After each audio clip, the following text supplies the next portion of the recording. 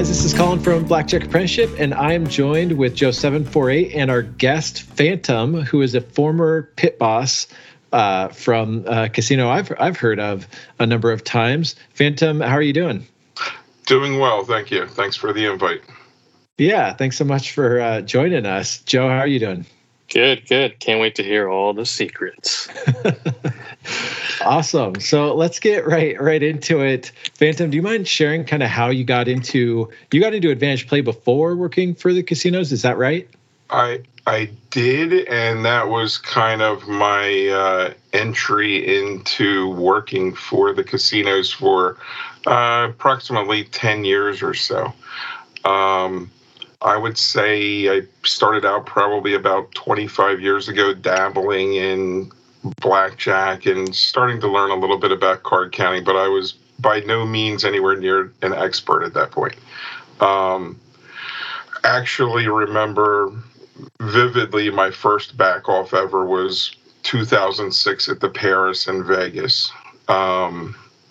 And that kind of led me to start trying to build my skill level a little bit beyond that. So I was actually backroomed before I ever knew what backrooming was, or that it really shouldn't be done. And then maybe 5 years after that, I ended up switching careers completely from what I was used to doing and trained to do, just to get into the casino industry. And I actually started out as a dealer for maybe a year or so. And after my supervisors, managers found out what I could do for them, I quickly became a suit and, moved up the ranks. And, very quickly it was my job to focus on advantage players, if you would. That's the proper term. But to identify and basically, remove, as I'm sure you're both very familiar with. So that's pretty much how I got into it. But I must say I've been back out for about a year and back into my previous career. So I'm just looking to help everybody out, and I'm going back on the other side now. Right on. Welcome back to the good guys. Going back to the good side. So what's the typical casino employee's opinion of an Advantage player? Their typical view or opinion, I would say, especially upper management, really frowns on Advantage players. They're out to protect. Of course, they're out to protect their bankroll. They're out to make their their numbers, their hold percentages, and they're extremely afraid of this play. Although I would say 95% of them do not understand it. They don't really understand the ups and downs, and that person's not going to really beat you every time, or that they may not be as skilled as they think most APs are. So do you think that the typical casino manager doesn't really understand the actual cost threat of an AP? They just are afraid of this theoretical threat? That is a very true statement. They are not aware of the guy that's going a bet spread of 10 to 100 on you. They don't realize how little of a threat he is to you. What are they thinking that that kind of, let's say take that kind of a player, for example, though 10 to 100, what do they think they're walking away with on average? Do they see them come in, play, and they're this guy's going to take 10,000 a day, or? They want to stop it before it gets anywhere near that. I don't care if it's a few hundred, but they just don't want to lose is the bottom line, and they know that's a true threat to their their hold. Although they don't. I would say 95% of them don't understand what's involved. that's where I worked for so many years. It was my job to basically make the calls, and I would decide whether you were allowed to continue playing or not. I was never actually the one to come over and talk to you because I didn't want anybody knowing who I was, or you understand, keep me out of it basically. And some of those calls may have been on, let's say, Joe, you come in on grave shift 6 o'clock in the morning and play for a couple hours, and there may not be anybody there that's capable of even watching you, but they may record your play, and when I go in, I may be watching your play, and then of course you're going to have your picture taken and all that, and we'll be looking for you next time you come in. So you may get away with it here and there. Depends on, I guess, the property you're at. But so when they came to you with like a report, for example, would you watch the video of every single suspected AP, or like what was anybody that was suspected of being an AP was pretty much my task to watch and to fill out a report on. And I could tell you it's just funny because when I would watch some saved play, and I'm sure you guys have seen some pretty fast dealers, being out there, but I always watch the saved play at double normal speed. So, it's like putting your DVR in double speed and getting a 15-minute shoot done in 7.5 minutes. So, I was just looking to go through them very quickly, and I didn't have anybody even in my surveillance teams that could keep up with me, hardly even at single speed. So the surveillance operators were not they weren't trained. up to par, as I would say. So what percentage of pit bosses could accurately keep the count, or knew what to look for, like bet fluctuations, stuff like that? Oh, at the property I was at, and I don't think I mentioned, but I was actually at 2 different properties over my years as a supervisor. But I would say less than 5% could really keep an accurate count and make what I call a good judgment call. Because to me, if you don't make the right decisions, you don't have the right bet spread, then I'm playing. So that was my theory. I would give you the benefit of the doubt until you basically prove to me that you knew what the count was and you were moving your money up and down or bowing out of a negative shoe or going wide. I mean, there's all kinds of tells that as soon as you show me enough of those, then I know 100%. But if you don't have the bet spread, then you can keep on playing.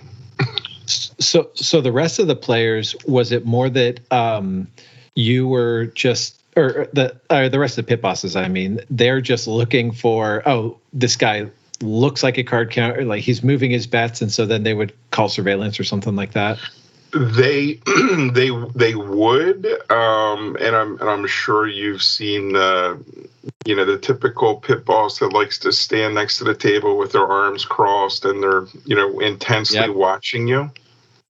It may be just because you're high action. I mean, maybe you're playing $500 hands. They just may be watching a new dealer, so you may not even necessarily be getting any heat at that point. But the just because they're watching you doesn't mean that they're capable of making a judgment call. But yeah, they may call it in to have it saved for later, to have somebody like me review it and make the final call. Did you ever have any players where it's like, okay, yes, they're definitely counting, but they're just not good enough, or they're making some mistakes that make them a losing player? Like, was there anything like that? I've had a couple that I knew they were aware of the counts, so they just wouldn't spread their money. Like they would be, say, at a $10 table, they might go to $50, but that was the max you would ever see out of them. And I would just let them play. I mean, we know a 5 times bet spread on a 8 deck game is not enough, big enough spread to be a threat. Yeah. So, one of the things you said a few minutes ago, you said that they would record it and you would watch it later. I was thinking about that, this is why I tell people, if playing conditions are good, keep playing. Just play your game is my advice. Yeah. Just keep playing your game. And I'll tell you, I've played very little since I've been working in the industry, only because, of having other relationships. So I'm just now starting to get back into it.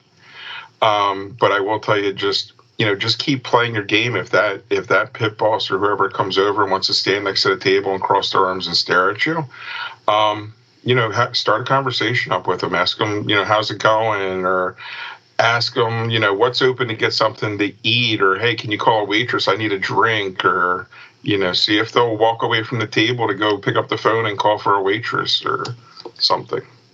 Yeah, because it could be, you could say, well, I'm going to keep sessions super short, well, that's fine. But otherwise, if you've played for a couple hours and there's no heat, it could just be that the person like you at that casino, they're not on that shift, and they're going to evaluate your play before, because some people, it's like, okay, I played 2 hours, I'm going to leave, I'll come back tomorrow. Well, they might evaluate your play and you're toast tomorrow, but you could have played another 6 hours straight. Yes, until you get that tap on the shoulder, then I would just encourage everybody to just keep playing your game, and of course try to make it look as innocent as possible. I mean, carry on conversations with the dealer, the pit people, maybe even others at the table. Make comments, or you have to not look the part is the hardest thing. Totally. That's good. Good advice, straight from the source. So what are the triggers that might get them to call surveillance? Like, if a dollar amount or betting amount or size of bet spread, is there anything like that people should know? Okay, this is what's going to get the call up to surveillance, or at least in your properties. Right. So, as far as that goes, if you, of course, you want as much time as you can get on the table without getting any heat at all. So you naturally don't want to the first thing is never do a huge buy-in. If you're playing even a $25 game, I wouldn't buy in for more than $300 to $500 max on a $25 game, because it just, if you go past a certain point, every casino is going to have their sheet where, okay, Joe just bought in for $2,000, so that's our limit. Now I got to let the shift manager know, and everybody knows Joe's in for $2,000 out of his pocket when he just sat down, and now he's playing quarters. So why did he buy in for that much? That's going to put you under scrutiny right away. So, well, first thing is never do a huge buy-in, and I think it's always best to act like you're the typical gambler. And if the count gets good, and you want to throw it in, you're chasing your money. Like, oh, I'm losing, and I'm going to whip out some more cash and buy in again, and that just looks like the typical gambler, instead of doing the huge buy-in. The other thing to keep off the radar, I would say, is if you do start winning, and this is something I've learned to do over the years too, is keep what you can off of the table, and squirrel your chips away and leave only enough on the table to really play your game with. So if you've got another player that's playing black chips at the table and you can get away with squirreling, a couple thousand in your pocket, the floor person's not paying attention. They have to account for those chips. Who's got them? And if they don't know, they can only guess. But if they're sitting right in front of you, they know that you've got 4,000 in blacks in front of you. So squirrel your chips away is another good piece of advice. Yeah, I mean, I agree, because I don't think there's like no reason to have a bunch of chips out in front of you. Red flag. Yeah, right. Yeah, exactly.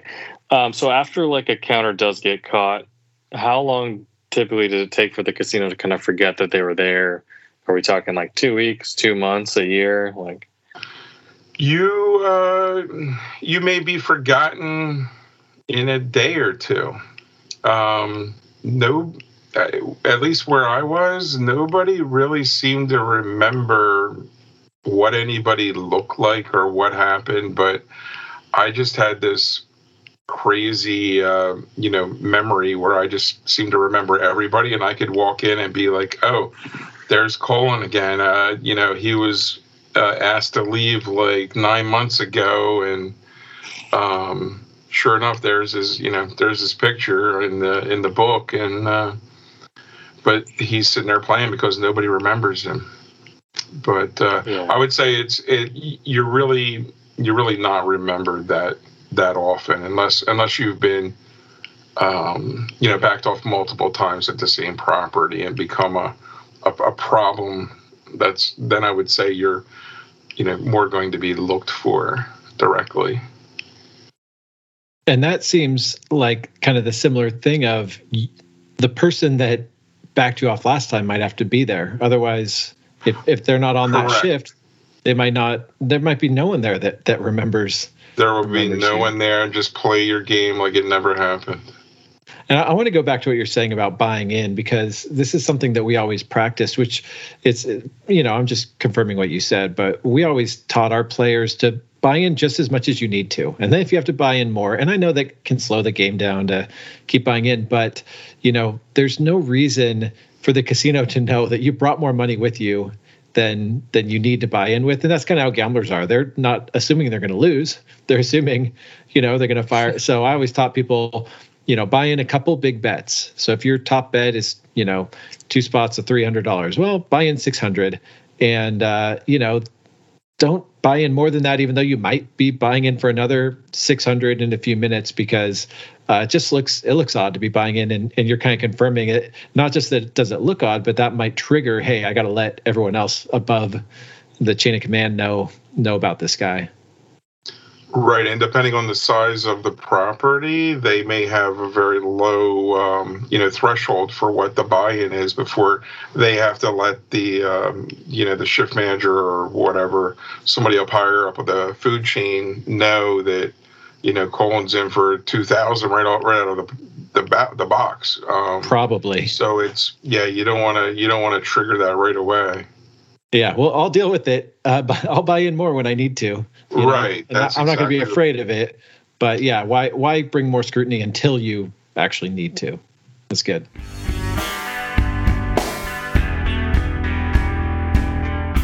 So one of the things when we talked on the phone the other week, you were saying that you guys would share information with other casinos in your area. How far did those flyers go when you would send it out, or the bolo, or whatever you guys called it? Yeah, I would say probably about a 2-hour driving range is a good estimate when there's like a concentration of casinos in your area. Of course, if I was thinking Vegas, I would think the entire area everybody's going to get it right away. But those flyers are your picture, your car that you appeared in, whoever you walked in the door with or walked out the door with, everybody's going to be sent down the line well before you have a chance to get to the next place. That's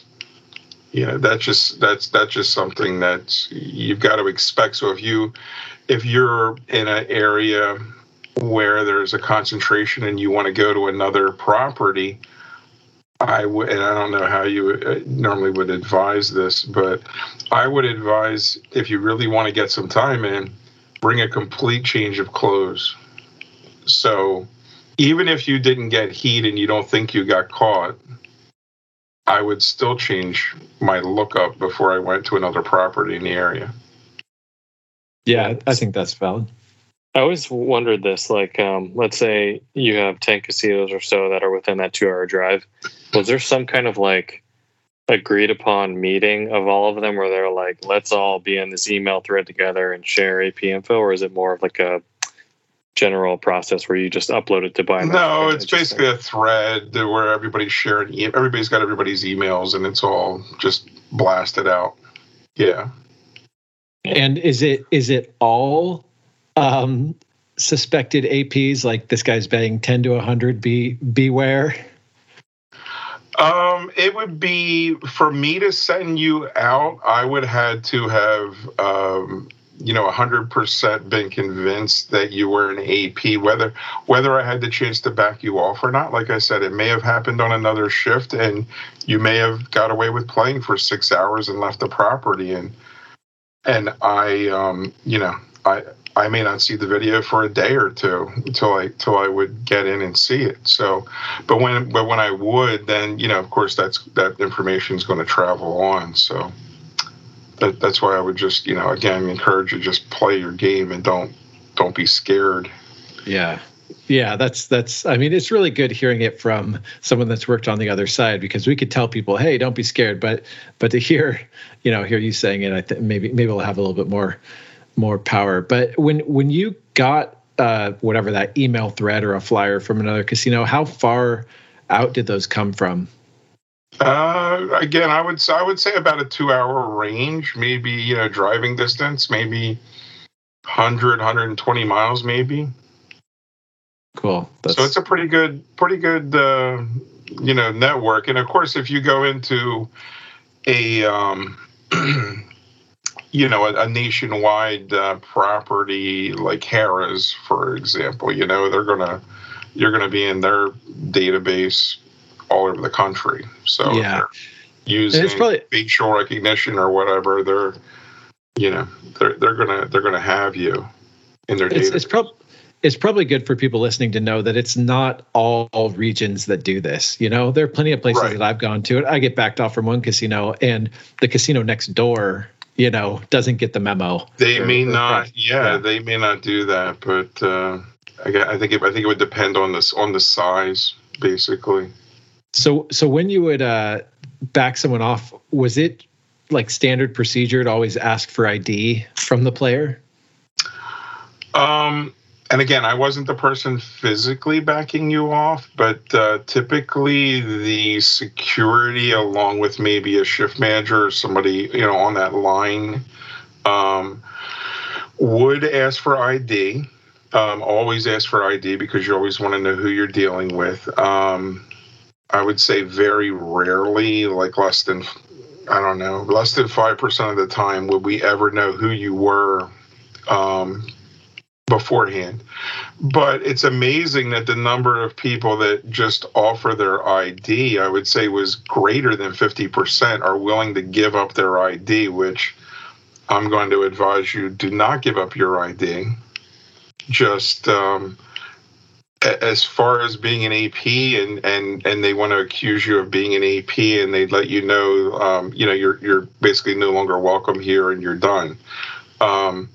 Is to just quietly bow out and, grab your chips, and you can go to the cage if you want, or if you feel like it's safe. But if you think there's going to be a problem, then I would just exit and worry about that later.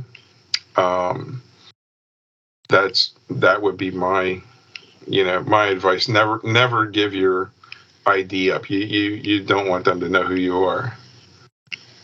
Very good advice. Unfortunately, a lot of, especially new people, they just get intimidated and they do it. But very good advice for people to hear. And of course, like I said, the first time I ever got backed off was 2006, and at the Paris, and I was actually staying there on a 5-night comp. So it was the last day of my 5-night comp. Oh, nice. So they knew who I was, but. Let's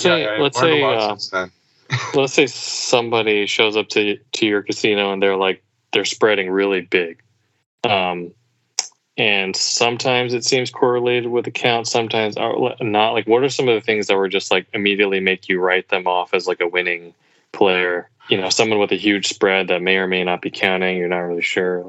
I mean, of course, some people like to do the big spread and put big hands out if as cover play. I don't really believe in cover play. I believe in a little bit of cover play, but not to the point of risking your bank for it. I typically would probably let them continue to play.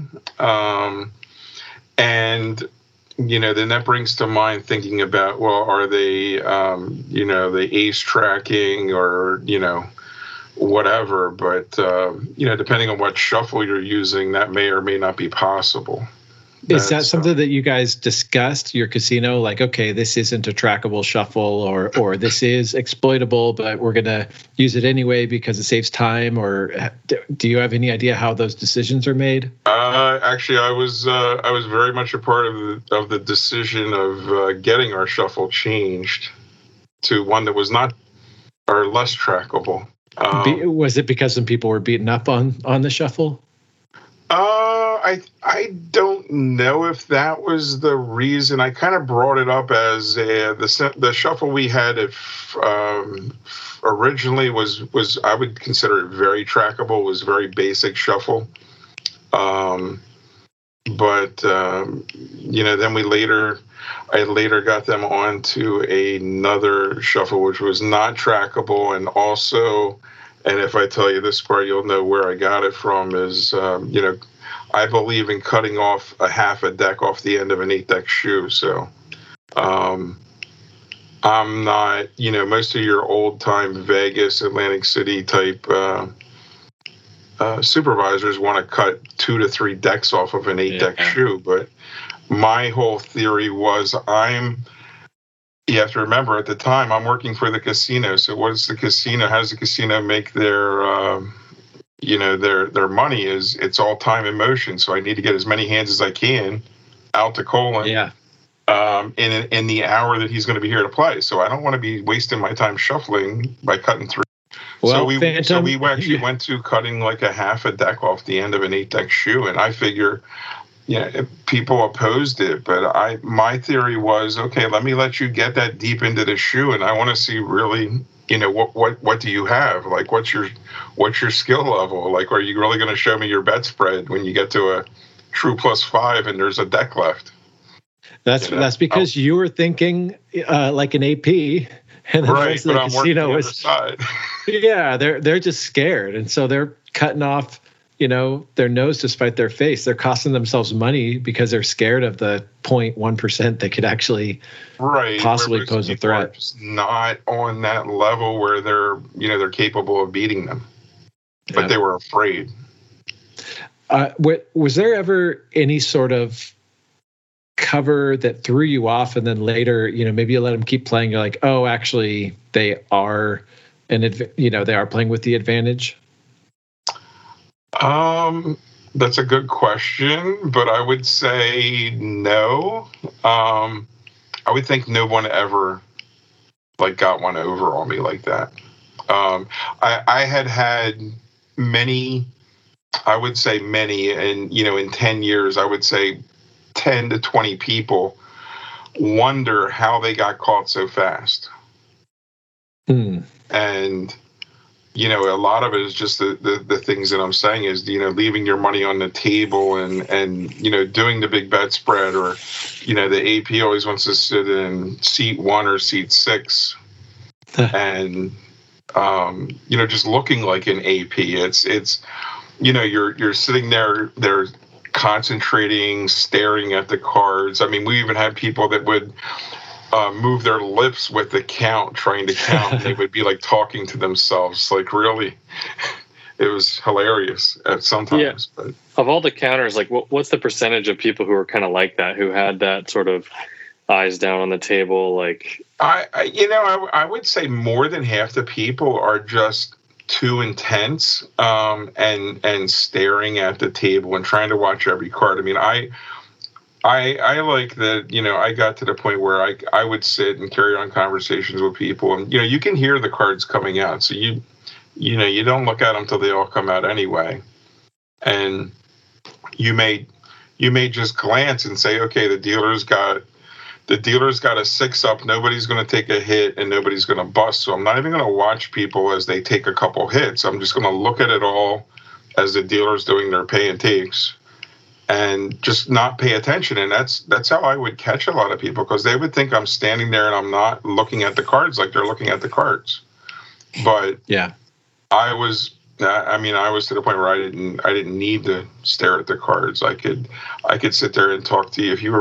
If you were somebody I knew, I could sit there and talk to you, like how's the wife and kids doing, what's new, and I'd still be running the table down while I'm sitting there talking to, another player that I may be very familiar with while I'm watching somebody else. And they just have no idea that they're being run down while I'm standing there. Have you ever had a situation where you had, definitely had a winning player in there, but they were tipping like way too much to the point where they don't even have an edge anymore? I would say no, not the ones that I run across. Like most APs would tip little, if any. Mm-hmm. Like what would be enough? Pretty much my experience. Yeah, like what would be the amount where it would be like, okay, yes, they're definitely counting, they're accurate, they're a perfect player, but they're spending, like, how much tip is enough for you to be like, well, just let them keep playing, like it's worth having them here for the tipping? That's a tough. I mean, if let's say you're doing a $500 max bet and you threw, typically you throw a bet up for the dealer. They're not going to you usually just won't throw money at the dealer. They would bet for the dealer. But I mean, even a quarter. I mean, it wouldn't matter if you were tipping the dealer $100. To me, when I was doing it, if you were an AP, you're an AP. I don't care if you tipped the dealer the whole amount you won. So for me, it wouldn't matter. Yeah. Well, think of it from the casino's perspective. A card counter could be tipping away their edge, but they're giving it to the dealer. They're taking the casino's money. Correct. And giving it to the deal. Like the casino still wants to get rid of you. Correct. What's of all the black chippers that are in the room, not APs, which is regular gamblers, like what percentage of them like were bad tippers or didn't really tip at all? The black chip players were usually really good tippers. I mean, they were the ones tipping, betting red chips for the dealer, sometimes betting a green chip for the dealer on top of a $500 or plus bet. They're great for the dealer. If you're making your living being a dealer, then you really want that kind of a player. But again, I wouldn't, if they were an AP and they were tipping too much, or they should know not to tip that much. But I would still back them off, as you would say. Would you consider it? Is it a red flag to you, somebody playing black or table max and not tipping at all? Or do you just chalk it up to, the person's just cheap or whatever? No, because, I would just chalk it up to they're just being cheap. And some, you get $10 players that are the same way, that some people just don't tip. It's, That's just the way they figure the casino should be paying the dealers. And in fact, most casino dealers, unless if it's not a complete go for your own tips, they're making very little money hourly from the casino. So yeah, I think it's just like important because we get this question a lot at a lot of boot camps and stuff like that, where people think, if I continuously tip, $10. I could tell you the way I would do it when I was going out and playing more often.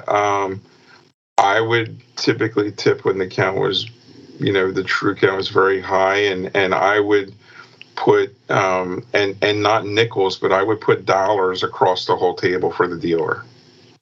So that was the extent of my tipping, only because I kind of felt obligated, because a lot of my friends were dealers, and there's just kind of there was still a little bit of a connection there. It's like I didn't want to waste the tip, so I would wait till they had an advantage, and I would put $1 across the table on everybody's bet for the dealer.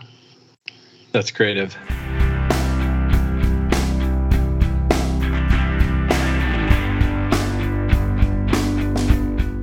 So how you, not for you, but just to the general casino employee, how suspicious do you think it is when a player sits out? That's an excellent thing right there. That is a huge no-no. That will get you caught just as fast as leaving too much money on the table if you're winning, because the dealer is going to complain that you're tying up their seat and you're not tipping, and you quit playing for some reason and they don't know why, but they'll bring it to supervisor's attention. So I would, again, I don't know what you guys, teach, but I would recommend, for the most part, playing through the rough spots and just use your index plays and, play it to the best of your ability, even though you've got a minimum bet up. And this brings up another thing with cover play. So even though, let's say I'm down to, I got a true -4 and I'm still playing and I should be getting up and not playing the rest of the shoe, but if I play through it at a true -4, that shoe now looks like a Spanish shoe to me, because now I'm at true -4. So I'm going to hit every 12, every 13 that comes out. And, if I hit 13 with a 6 up, and I got a true -5, or, people are going to think you're stupid, but I mean, I'm just trying to survive and, get through it. So instead of hopping up, because getting up and hopping up is just so, it's so much of a tell. It's not good, because usually the ones that get up, they'll get up. They won't play the shoe. They'll stand close enough to watch, and they'll jump back in the beginning of the next shoe, but then they'll be on their phone, either texting or calling somebody, but then they're very aware of what's going on. They're right back in with a base bet at the beginning of the next shoe, which is another, telltale sign. Yeah, it's a tough situation. I think, to your point, there have been plenty of times where the best thing to do is to play through. Maybe it's the only table and I'm heads up. And my favorite index play is on a hit 17 game, hitting a hard 17 against an ace. It's at true -4. And you just look like the biggest idiot hitting a hard 17. When you pull the 40. Yeah. But, I think that what people need to evaluate is, some people, their bankroll, they just can't afford to do it, and you need to know that. You need to know with the betting software, if you can afford to play through the whole shoe, and if you can't, don't look like an amateur. Don't do it what, Phantom's saying, and hover at the table and watch every card and wait, it's back to a 0, I'm going to jump back in. Like, actually leave the table. If you have to go to the bathroom, maybe you have bad bladder or something. Actually, walk into the bathroom and come back. Don't hover near the table. And if possible, go to a different table. That looks natural. Like, I don't want to play this table anymore for whatever reason. Go to a different table. I would do that. I'd just be like, I just can't win at this table. I'm gonna go check out, this other table. But then again, that's another one of the telltale signs too. You don't want to. Yeah, I caught several people also where they would jump tables, but they only jump when the guy next door is right at a fresh shuffle. Yeah. And you could tell by watching them that they're watching for fresh shuffle so I can bail and go somewhere else. So if you're going to move tables, say there's, you might have 10, 15 hands left in the other shoe. I would advise, if you really don't want to bring any suspicion on yourself, go over to the other table, play table minimum, and just play basic strategy until you get through the rest of the shoe. Don't wait. I mean, you can wait for a new shoe, but I'm just saying it's more of a tell if you're going to keep waiting for new shoes. So just hop in, and I would just hop in and play basic strategy and get through the shoe. I mean, what are you going to lose? I mean, you're at maybe a 0.5% disadvantage. No big deal. That makes sense. You got 2 decks left. You change tables. You can just play through the 2 decks at a small disadvantage. But I'd also say, Phantom, you're smarter than the average casino personnel. So what stands out to you probably doesn't stand out to everybody. Right. They haven't. Yeah. Most. I would say 99% of the supervisors are in my position, or that were in a position that I'm in. just they're not going to think like me because they've never been on the other side. So fortunately, I've been both. I remember jumping to another table and I overheard the pit bosses say something like, "Oh, he like left that table. Was that a really positive count?" I was like, "No, like they just counted wrong. Like it wasn't." That happens too. Again, they just you can't assume that just because they're in that position that they're capable of analyzing your play properly. So I know at your properties you were the guy responsible for getting a card counter backed off, but in your experience, do you know if it's more often surveillance or the pit?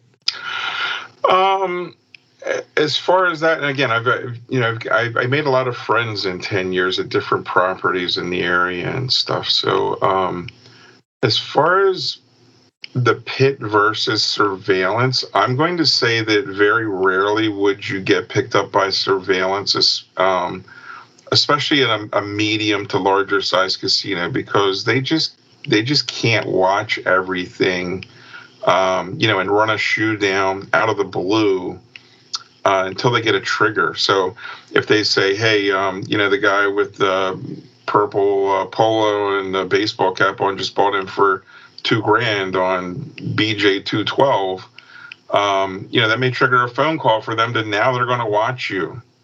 But for surveillance to just blindly catch you, I'm going to say is very rare. You're really going to need to do one of those triggers to bring, you're basically bringing heat on yourself. Otherwise, the pit personnel, the shift manager, whatever it may be, they've got other things going on, and you're really not a priority, and until you say, hey, look at me, I just bought in for $2,000, or I just went from 25 to 2 hands of 500. That would be my advice or take on that. So speaking of betting 2 spots of 500, how much of a red flag is it when someone's betting black or table max without a player's card? That's not playing without a player's card for me really wasn't that big of a deal, because I just felt like most people that would play black chips, I would say more than 50%, they just want to be anonymous. They just have money and they just want to play and have fun. So it really wouldn't trigger anything just because you don't have a card. That's good to hear. We've heard a lot of different advice or thoughts on that. Some people are like, oh, you have to use a card. It's the biggest red flag. But, if you're Joe748 or Colin Jones, you don't want to be playing with a player's card. And so it's good to hear it's not the biggest red flag. Definitely not. Like during backoff, like I think all of us have had a situation where, it's just a really bad night for us. We get backed off and, might be a little rude to the staff during the back off. Does that affect do casinos want to get more revenge and send your flyer out to like more places if you were, let's say a little bit too rude during a back off? Or I don't think it's gonna get you any more famous as far as being flyered quicker or to more places. I think that network is already established, and you're going to be flyered wherever you were going to be flyered, whether you quietly left or didn't quietly leave. Again, the best thing is to just quietly bow out and I know, people do have bad days, bad nights. You may be down many thousands, and you may be the best AP there is and be down, 5,000-10,000. I'm sure you guys have been down more than that, but I've read the stories. But the most important thing is to just try to get out without causing a scene, I would say. Now I'm wondering, is there some back off that Joe has in mind, or maybe you? Yeah, did you experience something where Phantom was working one time. It might have been me too. You know, I've always just been curious. Like, you know, I don't like to be rude and in general, and in that situation. But it's just like I've just always wondered in the back of my head, like if I just, you know, lost my cool, like would it make it worse? Like, do they have a personal vendetta, or is it just sort of standard procedure? No, it may trigger a visit by the police, though, and you know, versus just the security of the casino. You don't want to get to the official police involved at that point because you're getting out of hand or something. Well, I know some of Tommy Hyland's best advice is to be forgettable, and if you're making a scene, you're definitely not being forgettable. Correct. Yeah, the less you make a scene and you just quietly leave, they're going to forget about you more. Would you have happened to know like anyone who worked at that? I believe it was Rhode Island, that state where when they back you off, basically it's an immediate trespass, and they have to have the police there to see through the back off. I'm just I personally have never been to Rhode Island. I know people that went to that property, but I have not had conversations with them since they've been there. All right, cool. But yeah, I just wanted to know your with that, but yeah, your take is like previously casino management. Like, I just feel like that's so much overkill. It's just like a waste of time on the police departments. I believe so too. Hey, this guy's using their brain while playing. Let's get the police here. Yeah, that's That's a whole nother subject, I believe.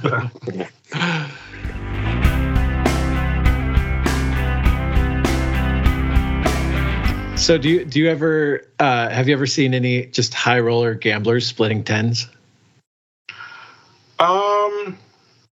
I would not that I can recall. I mean, even your local players that play table minimum all day long, or the grandma who's 70 years old that just likes to play, knows you don't split tens, and even the really drunk high rollers, I rarely would see anybody split tens. So I have however caught AP splitting tens by that telltale sign, but by then it was it was already done and gone, and they were probably 3 states away by the time I saw the video. What about insurance? Do you ever see high rollers like buying insurance when they have a big bet out, or?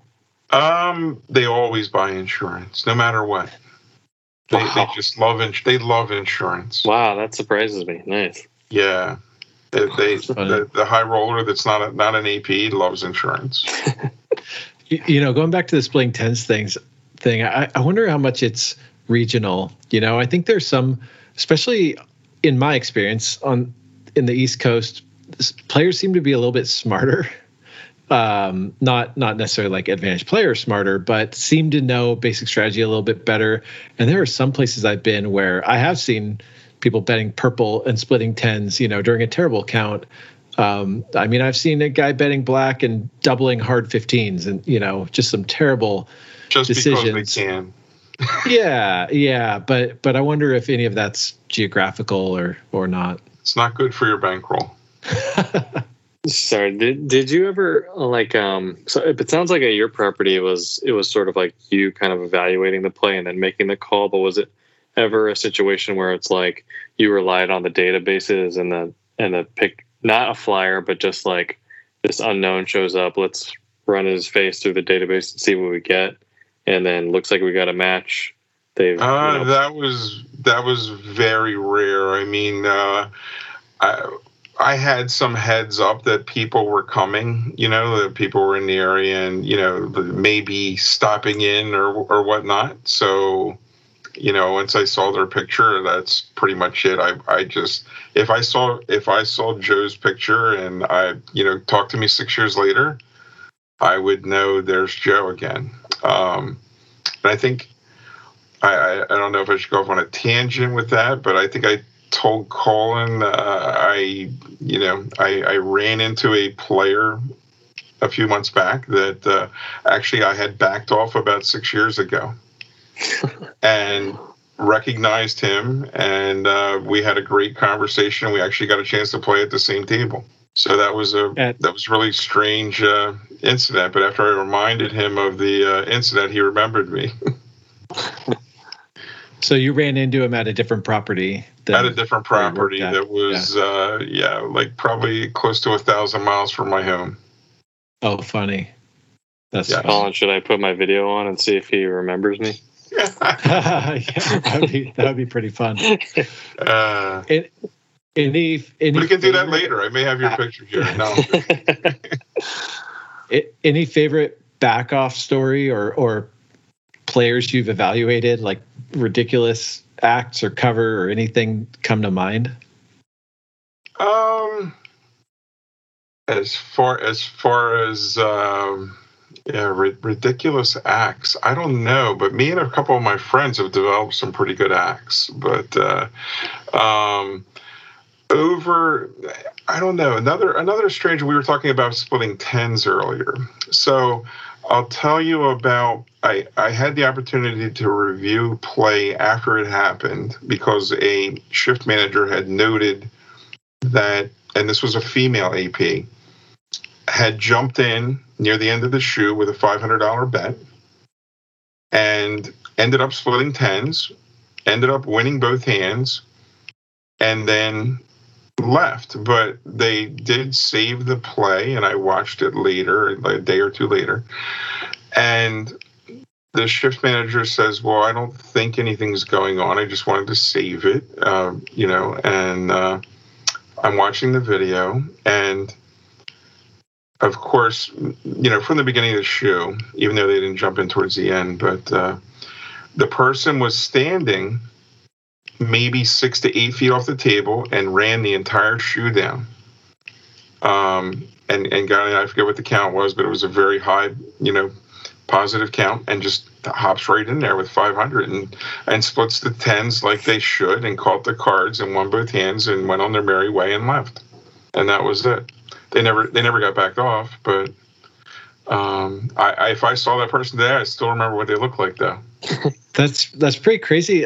If they waited till a true 4 or something to jump in, that's a lot of EV they left on the table waiting for that good count to just play a hand. So I don't know why some people think like that. I actually have a friend that I trained years ago, and he likes to do the same thing. He likes to wait till at least a true +4 before he'll jump in. That's crazy. And then he likes to jump in with close to table max. Yeah, you just don't get very many, bets per hour, so you can't make much money that way. No, but he's very patient. I think it feels like for some people they might have the impression, they think that like, oh, if I waited a true 4 or 5, then my risk will be less. Like they think that the higher the true count, the lower the chances are of losing the amount, like as often or something. Like, but it's not the case. Right. That's right. Any just memorable stories from your time working at the casino? Let's see. As far as a memorable story, I'll go back to when I first started. Like I said, I was a dealer, so I dealt for maybe a year before I got promoted, and they realized what I was capable of doing for them. I was, and again, I guess I could say never rule out the dealers running you down, because I was the dealer that was running you down as I'm dealing the cards, and I'm talking to you, and I'm calling my game like any good dealer would do, as I'm going around the table, 16, sir, 18, 12, and I'm asking Colin, how's the kids doing? And, and then I'm in the back of my head, like, okay, I got a running, +7 right now. And I'm just like running the table down as I'm dealing. And I actually had a guy that was doing maybe a 10 to 200 bet spread on my table one night. And I brought it to my shift manager's attention and told them exactly what happened. They thought I was crazy. Then I found out later that they went back a day or two later after that and reviewed the videos and found out that, yes, I was correct. this person was an EP. Now it's, 3, 4, or 5 days later. It's too late. They're gone. They took your money. Then they came back to me and confirmed that yes, you were correct. So that was when I pretty much got my start moving away from dealing. There was a story way back in the day. There was a casino that we played a ton, and this was Ben, who I played with initially and ran teams with. He had a dealer say to him, "Hey Ben, the count's 10." And Ben said, "The running count or the true count?" And he said, "What? What's that?" It's like, okay, the dealer claims he can count, but I don't know if I can trust anything he's saying. Yeah, but that's the only time. That was good. I did enjoy the dealing and the getting to know people and talking and things like that. But well, I know it gave me a really good insight as to what goes on the other side. I know that you backed off a mutual friend of ours multiple times, so now you're gonna get to play around a golf with them. So that's I'm looking forward to that. Yes, looking forward to that. And actually, he's, if it wasn't for being so well known, he does have really good game. I'm sure he does. Thanks so much, Phantom, for sharing from your side. This was really cool, and enjoy that round of golf. All right, thanks guys. See ya. Thank you.